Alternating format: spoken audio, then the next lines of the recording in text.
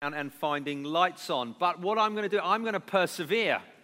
I'm going to keep going in this, and I'm going to keep going round, and I'm going to keep turning lights off. It's a journey I have begun, and because the situation isn't going to change anytime soon in the world around us, and bills still need to be paid, I need to persevere. And as I thought about this, I thought, actually, there's lots of things in life that I have to just keep going with. I have to keep persevering. Is there something you can't just take your foot off the gas on those things? I thought about trying to stay in shape. This takes effort.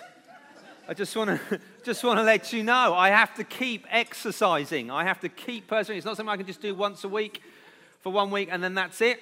I have to keep going. I have to watch what I eat and have to keep going and keep persevering at what I take in. The good stuff that I have to keep eating, and then the bad stuff I have to cut down on to make this happen. My wife is very pleased. I have to keep doing that. I have to keep reading my Bible every day. I have to keep going in that. It's not something that you get away with reading once and then walking away. It's something I have to persevere in. You'll be pleased to know I cleaned my teeth this morning. Something I persevere in, and I've lost. Like I said, it takes effort. I have to keep going in my marriage to be a good husband to my wife. It's not something that I can just make a bit of an effort in. Some of us were at a wedding just on Friday, put all the effort in on the day, and then after that you're like, I'm done, tap out. Next 50 years are sorted. No, you've got to keep going in these things. I've got to keep going as a father for my boys. I've got to keep working with them. I've got to keep leading them, training them, loving them, being around them. It's something I have to keep going. And what we're going to do as we get into Mark's gospel today, we're going to look at what it means to keep going, keep persevering with Jesus. And so we're in Mark's gospel. It's our last one before Christmas. Next week we start our Christmas series. We've got 3 weeks of that. Then we'll have a break for Christmas because we can't have a whole. And then in the new year, we'll pick back up with Mark's gospel. So it's the last one.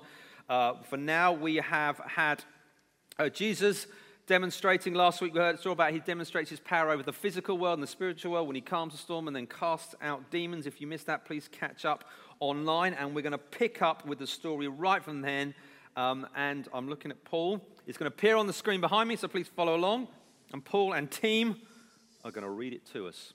Okay, and when Jesus had crossed again in the boat to the other side, a great crowd gathered about him, and he was beside the sea. Then came one of the rulers of the synagogue, Jairus by name, and seeing him, he fell at his feet and implored him earnestly, saying, "My little daughter is at the point of death.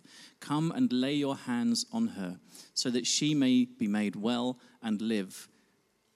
And he went with him. And a great crowd followed him and thronged about him. And there was a woman who had had a discharge of blood for 12 years, and who had suffered much under many physicians, and had spent all that she had, and was no better, but rather grew worse. She had heard the reports about Jesus, and came up behind him in the crowd, and touched his garment. For she said, "If I touch even his garments, I will be made well." And immediately the flow of blood dried up, and she felt in her body that she was healed of her disease. And Jesus, perceiving in himself that power had gone out from him, immediately turned about in the crowd and said, "Who touched my garments?" And his disciples said to him, "You see the crowd pressing around you, and yet you say, 'Who touched me?'" And he looked round to see who had done it. But the woman, knowing what had happened to her, came in fear and trembling and fell down before him and told him the whole truth. And he said to her, "Daughter, your faith has made you well. Go in peace and be healed of your disease." While he was still speaking, there came from the ruler's house some who said, "Your daughter is dead. Why you trouble the teacher any further?" But overhearing what they said, Jesus said to the ruler of the synagogue, "Do not fear, only believe." And he allowed no one to follow him except Peter and James and John, the brother of James. They came to the house of the ruler of the synagogue, and Jesus saw a commotion, people weeping and wailing loudly. And when he had entered, he said to them, "Why are you making a commotion and weeping? The child is not dead, but sleeping." And they laughed at him. But he put them outside and took the child's father and mother and those who were with him and went in to where the child was. And taking her by the hand, he said to her, "Talitha cumi," which means, "Little girl, I say to you, arise."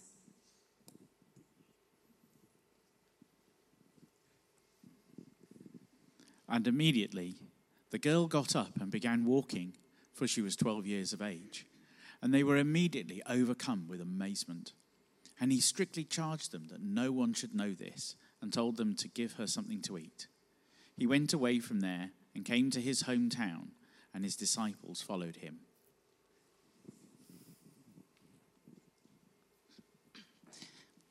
And on the Sabbath he began to teach in the synagogue, and many who heard him were astonished, saying, "Where did this man get these things?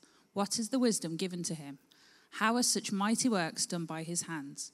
Is not this the carpenter, the son of Mary, and brother of James, and Joseph, and Judas, and Simon? And are not his sisters here with us?" And they took offense at him.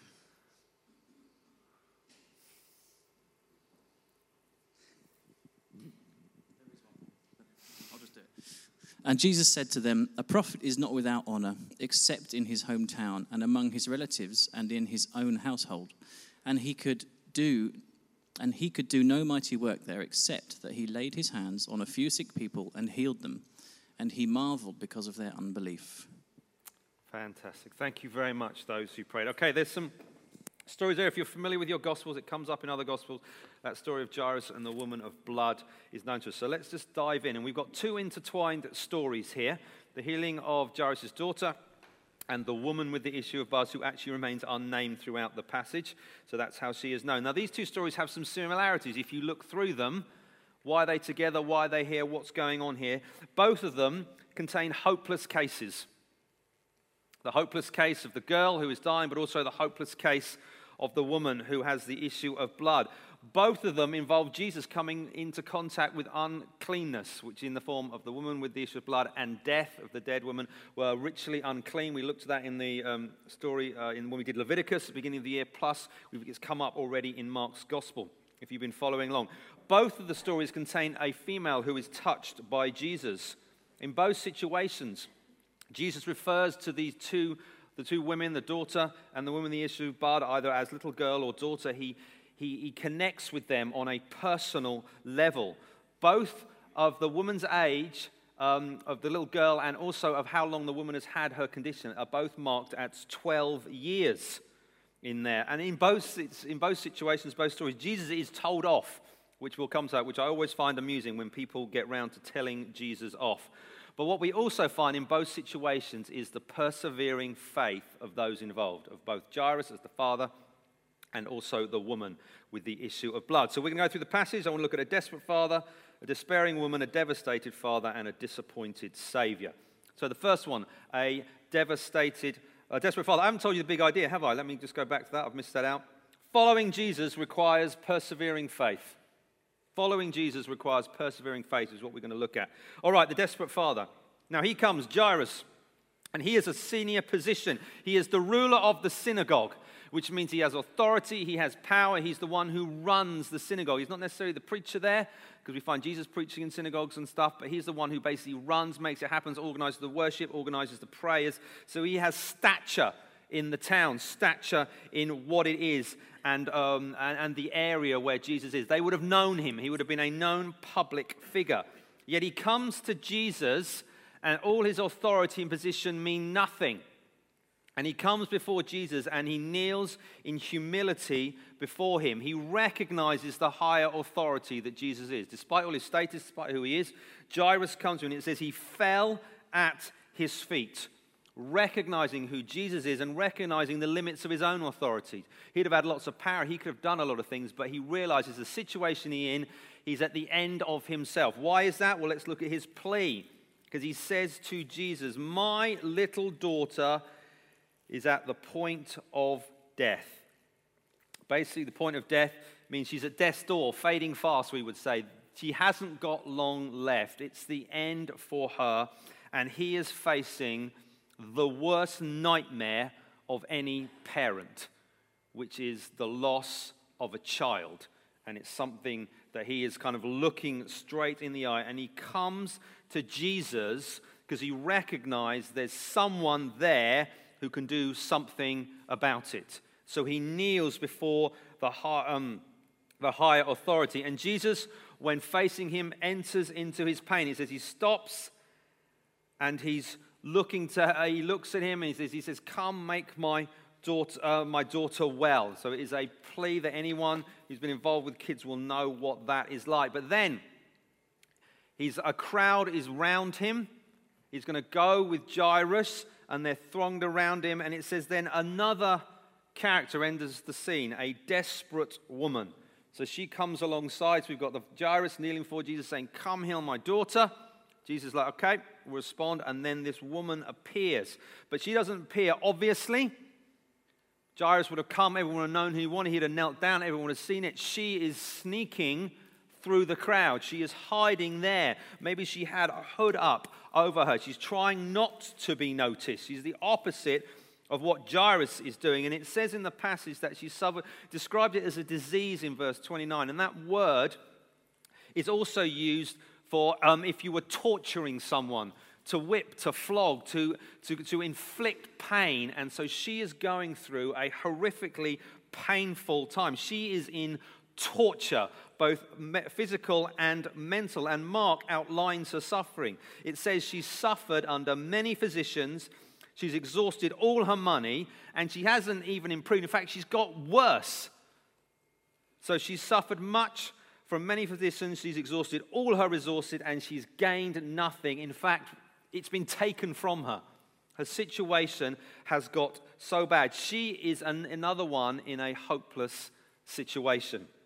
She's got nothing left. And according to the Torah, the first 5 books of the Bible, the law, if when the woman was on her period, she was considered ritually unclean. Now, that doesn't mean sinful. It just meant impure, come before a holy God. And we looked at it in Leviticus about actually there was a period, then you become clean, and you could come clean for lots of things. Becoming unclean, and then you'd have to go through a ritual, become clean before you could enter God. The fact that she had an issue of blood for 12 years meant it was ongoing, meant she'd been unclean for that entire period of time. What did that mean practically for? That means that she would not be able to enter the community of the people of God. She wouldn't have been able to go to the temple and worship with all the festivals, times of years that, again, we looked at in Leviticus. She would have been outside that. So she was someone who was excluded from God's people and God's presence because of what had happened to her. So she was in a terribly isolated place. Her disease had separated her from God's people and God's presence. So that's her situation. Her action, what does she do? Well, we don't actually know her exact motives, it doesn't say, but we know she's after Jesus. And Mark simply puts, if you look in verse 27, there's 3 things she did. It says she heard, she came, she touched. Which for Mark is code for a disciple. Someone who hears about Jesus and does something about it. She's heard about him. He's the healer, he's the one. He comes from God. He does mighty works. He teaches with authority. There's something about him, and she's heard it, and she wants to respond. And we've seen it through Mark, men and women who've responded, and we've also seen those who've rejected. But she's one who's heard it and responds. So she is a disciple. She wants to come to Jesus, and she's coming to approach him in faith. He knows if I just get to Jesus, things will be sorted. And in a moment, it says she touched him, and in a moment, 12 years of pain dealt with. And that's it. 12 years of pain. Her face is, I'm coming to Jesus, and it is just dealt with. Shame, frustration, loss, all gone by a touch from Jesus. But then we have the woman's fear, because it quickly changes. It says Jesus, perceiving that power had gone out of him, he knew something had happened. He knew something had happened. And he says, it's a crazy question, who touched my garments? And then the disciples respond, Jesus, duh, we're in a crowd. There's people thronging around us. You ever been in those crowds? Just to let you into my world. I hate them. I hate being pushed and shoved and being close like that where it's hot and there's people all around. That's where Jesus has been. They're touching you. One of the worst places you've ever been on the tube in London during rush hour. And you just got to cram in like that. And Jesus says, who touched me? And the disciples respond, just as I would, like, Jesus, anytime you start a sentence, Jesus, you're wrong, okay? Because that's what it's like. There's all these people around you, Jesus, they're all touching you, all pushing and shoving, it's all going on. But Jesus is on like a dog with a bone. I want to know who did that. Who was the one who came? Who was the one who touched me? And it says the woman came forward. The woman came forward. Now, what Jesus is after here, Jesus isn't someone who just dispatches miracles. He doesn't want a miracle. He wants a meeting. He doesn't want to just dispatch things for people. He wants a relationship with people. So he wants to know who it is. Who's the one there? I want to know her. I want to meet her. I want to meet her face to face. I'm not about just getting needs met. Discipleship's not about that. It's about having a relationship and being in the presence of the Savior. And it says the woman comes with fear and trembling.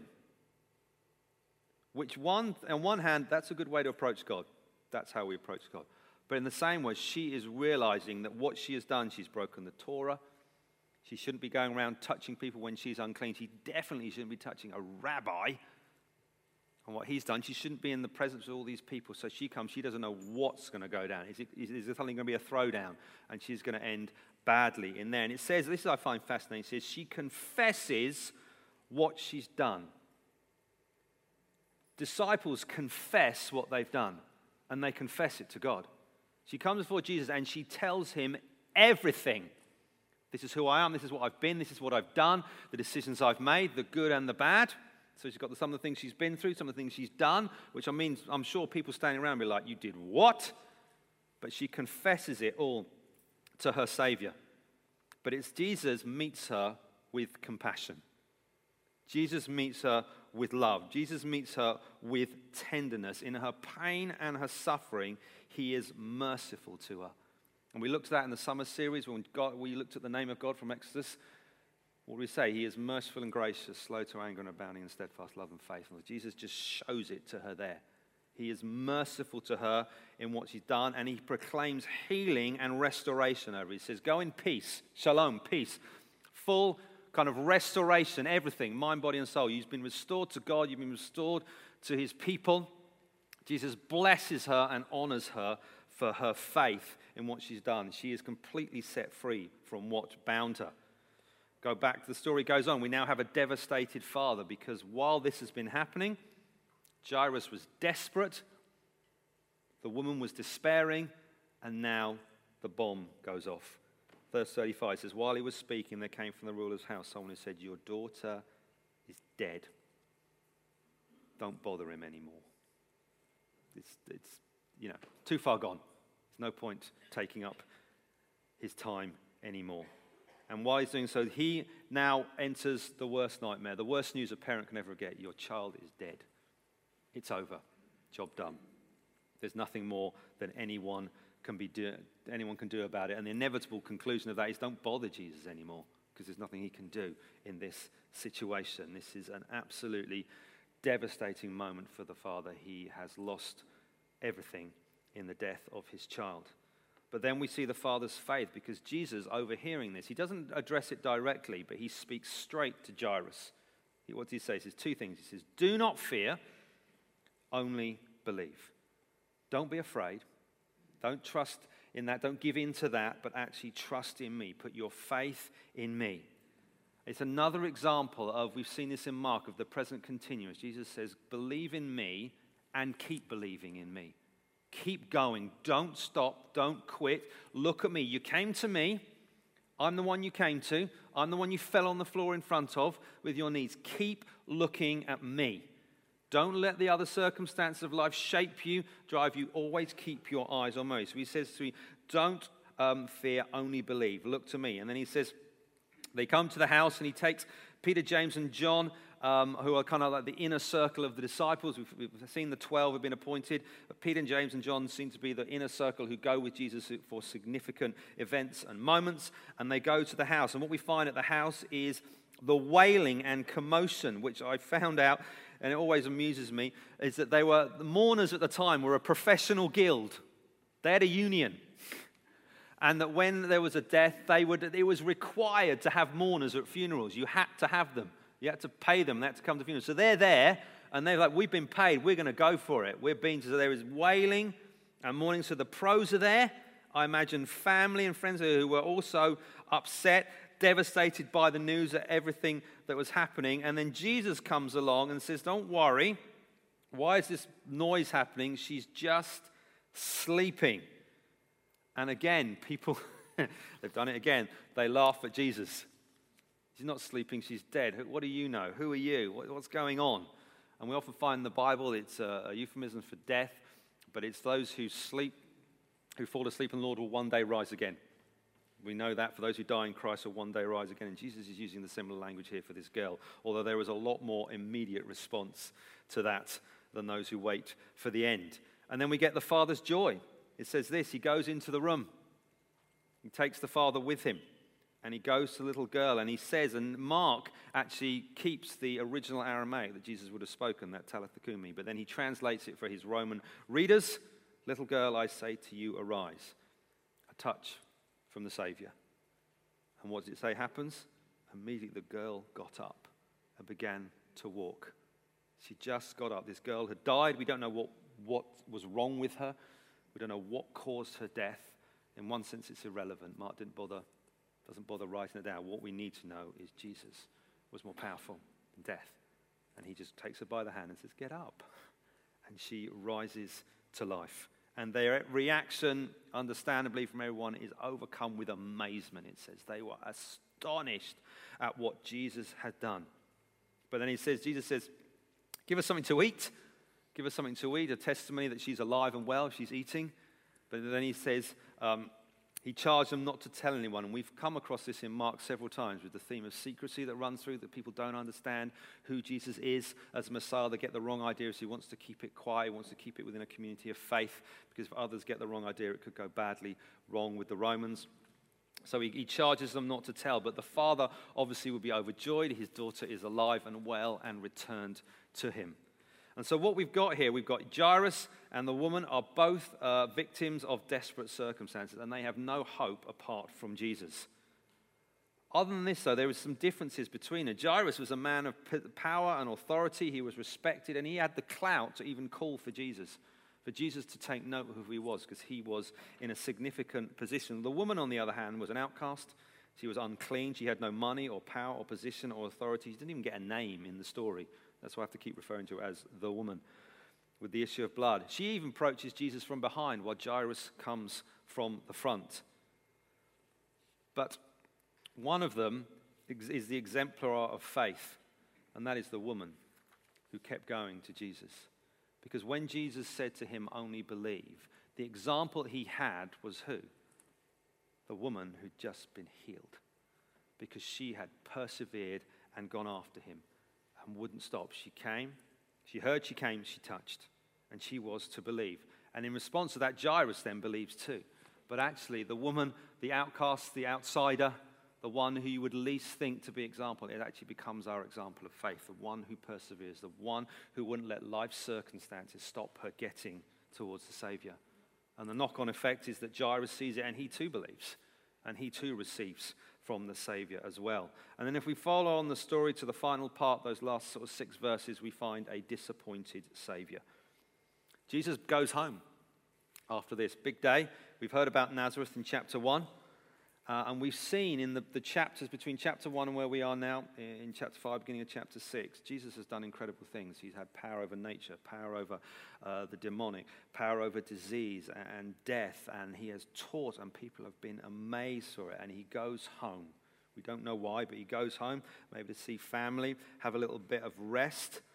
And what we find here is the contrast to the previous chapter. What we found is faith and all that it happens, and now we find total rejection. So Jesus is in his hometown, Nazareth. It's a small, unimportant place. It's not even mentioned in our Old Testament. It's not even prominent in extra biblical sources. It's just kind of a nowheresville. But there he is, and his disciples are there with him because they would have followed him. And as is custom, Jesus was in the synagogue on Sunday or Sabbath. He would have been in church on a Sunday. That's where he went, and he was teaching there, and he showed wisdom And people knew of his mighty works, but the response is he's rejected. Instead of amazement, which we've just seen, there is a negative response. Rather than celebrating what God is doing amongst them, they are skeptical and they seek to discredit his ministry. So the contrast of Jairus and the woman with the issue of blood, and now in his hometown where people know him, they refer to him as they don't even refer to him by his name. They just say this man in verse 2. It's like, dude, he's got a name. But no, he's just this man. Who is this man? Who do we think he is? He's described as a carpenter, just like a manual laborer. It wasn't a bad profession, it was just ordinary. He just did an ordinary job. Definitely not a rabbi, a teacher.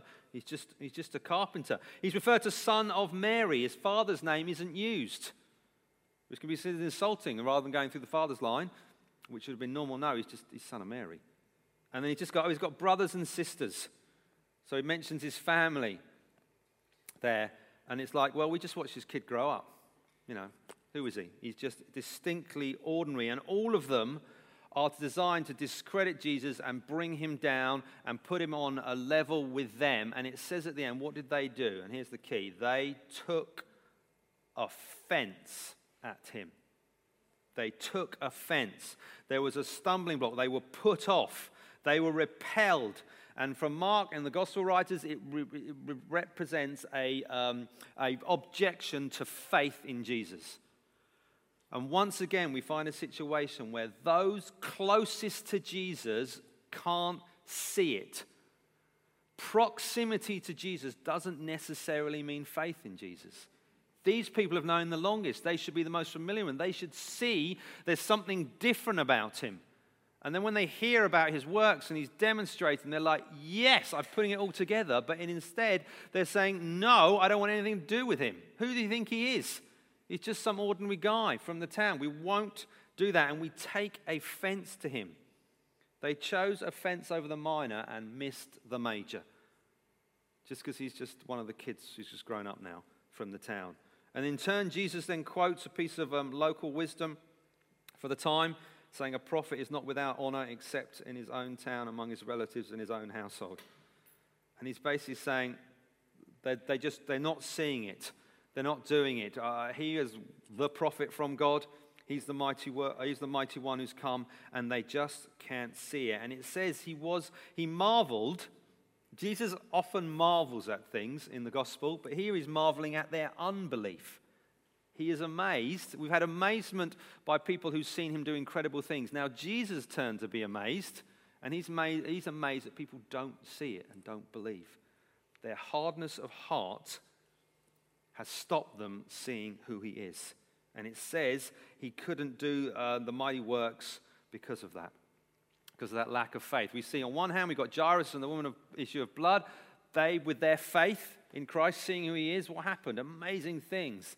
On the other hand, these people choose not to believe, they choose to reject, and as a result, they don't receive a reward. They don't receive anything from it. It says Jesus could not do mighty works there. And so what does this mean for us as we kind of bring this in, finish this up for us? We've got to ask ourselves a question. There's effectively two types of people in this passage. And the question is, which one are you? Which type are you? There are those who persevere. There are those who choose to go after Jesus, who to put their faith and trust in him. And when obstacles come their way, they keep going. They keep moving forward. But there are those who choose to take offense, who become hard-hearted, who choose to reject Jesus. And this is just the outworking of what we looked at the beginning of chapter 4. We had the section on the parables. We took a whole Sunday looking at those sections. We saw that actually that the sower sows the seed.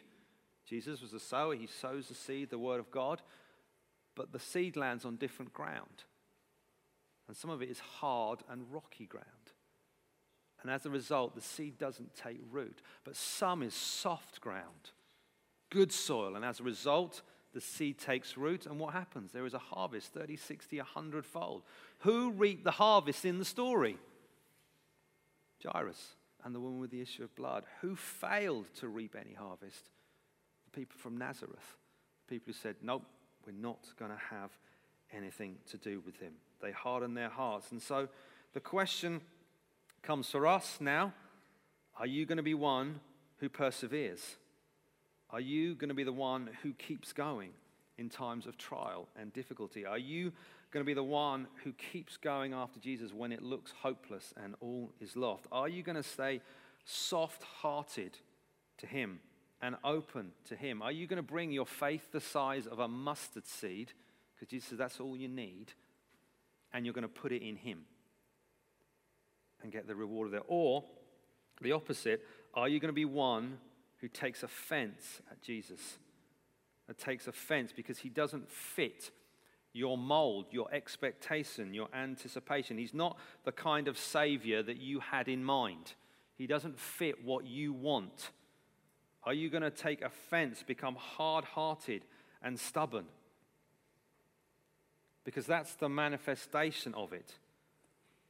People who are soft-hearted and they're going after Jesus and they're going to persevere isn't just a case of gritting your teeth and bearing it and I'm just going to keep going. It comes out an attitude of heart that they love their Savior. They want to be with him. They want to be with his people. They want to be part of his plans and purposes. When the hard things of life hit them, it doesn't mean they don't get upset or hurt by those, but in that pain, they keep going. They don't let bitterness take a hold. They don't let unforgiveness come and rob them. They don't sit there and be angry at God or his people. But the hard-hearted ones are the ones who let stubbornness come in, who let bitterness come in, who let rejection and slights come in. They get really cross when they find out God's people are as imperfect as they are. And then they put it all on Jesus. Well, that's his fault. He's done that. And actually, no. We're to be people who persevere and keep going. We're to be people who repent of our sins, who put it right when we can with people we might have fallen out. We don't let it taint our view of who Jesus is, and we keep going after him because he has called us to himself to follow him, but he's made us part of a family that we do it together and we work forward. And so are we going to keep persevering? Are you going to keep going with a good and open heart? Are you going to keep believing and not give in to fear and everything that's happening? And the world and what we consume loves to just drill that home with us with the bile that we find on the TV and the internet just coming at us. And actually, no, we're going to trust Jesus. We're going to give our faith and we're going to give our life to him. And we're going to keep pushing after him, even in the midst of trials. 12 years that woman had that situation, physical and emotional torment, but she kept going. Because she knew the only place she could find peace, the only place she could find wholeness was with Jesus. And she was restored to Jesus and she was restored to God's people. Amen? Do you want to stand up? Please stand up. Please stand up. I'm going to pray for us today because I think there's a lot in there, a lot for us to process. And then we're going to put our eyes on Jesus and come to him. And we're going to cry out to him, and we're going to put our faith and trust with him. The first thing I'm going to talk about, maybe you want to close your eyes, open your hands. Some of you are in a situation, I guess, like Jairus and that lady, where it seems pretty tough. It seems hopeless. Maybe you're not quite there to the full hopelessness, but you can see where it's going. It's been really difficult. It's been really tough. And I think Jesus understands that. Jesus sees that. And what we've seen from the story is he looks on those people with compassion. He said to that woman, daughter. He didn't have to use that word. He could have just said, woman. Daughter, your faith has made you well. And he said to that little girl, and with her dad watching, wake up, little girl. Jesus knows where you are. He has compassion on you. He's with you in the situation. He is merciful. And he's asking you, keep going. Keep coming after me. Keep looking towards me. Keep looking towards me. And if you know you're in that situation, bring it to Jesus again now. Cry out to him again and say, this is where I'm at. Look to him. You've heard. Now come and touch him. But there are others amongst you who you know where you're there's areas of your life you're slipping towards being like one of those people from Nazareth. Who you've taken offense at something and someone, somehow. and you've put it on Jesus, and you've got bitterness in your heart, you've rejected things, there's people you can't think well of, even among the family of God, there's other Christians who are just as imperfect as you, think, oh, they're horrible, they've done this, they've done that, and actually God says, don't give in to that hard-heartedness. Don't miss the big stuff on the minors. Forgive. If you know there's people there that God's probably put them on your heart and your mind now, forgive, reconcile, look for the good, look to Him. If your things, when you look at God, some of you need to forgive God, which sounds weird, but actually we can put our expectations on God, and then when He doesn't do them, we almost cross at Him. Some of you need to forgive Him. Get right with Him. And we need to be men and women who just keep going after Jesus. Not in a begrudging, all right then, I'll keep going. But actually, no, He's the only one I can go to. He's the only place I can find my wholeness, my restoration, my forgiveness, my healing, anything. So I'm going to pray. Holy Spirit of God, we ask you come now, fill us. Lord, we pray for ourselves, our family, this church family, God, that we be men and women who persevere after you in the face of trials and difficulties. Lord God, we ask you forgive us where we've given in to being hard-hearted and stubborn. God, we pray you restore us afresh. Let us see you afresh. Let us open our eyes. Let us come kneel before you. Proclaim who you are, Lord Jesus. We love you. We worship you. God's people said.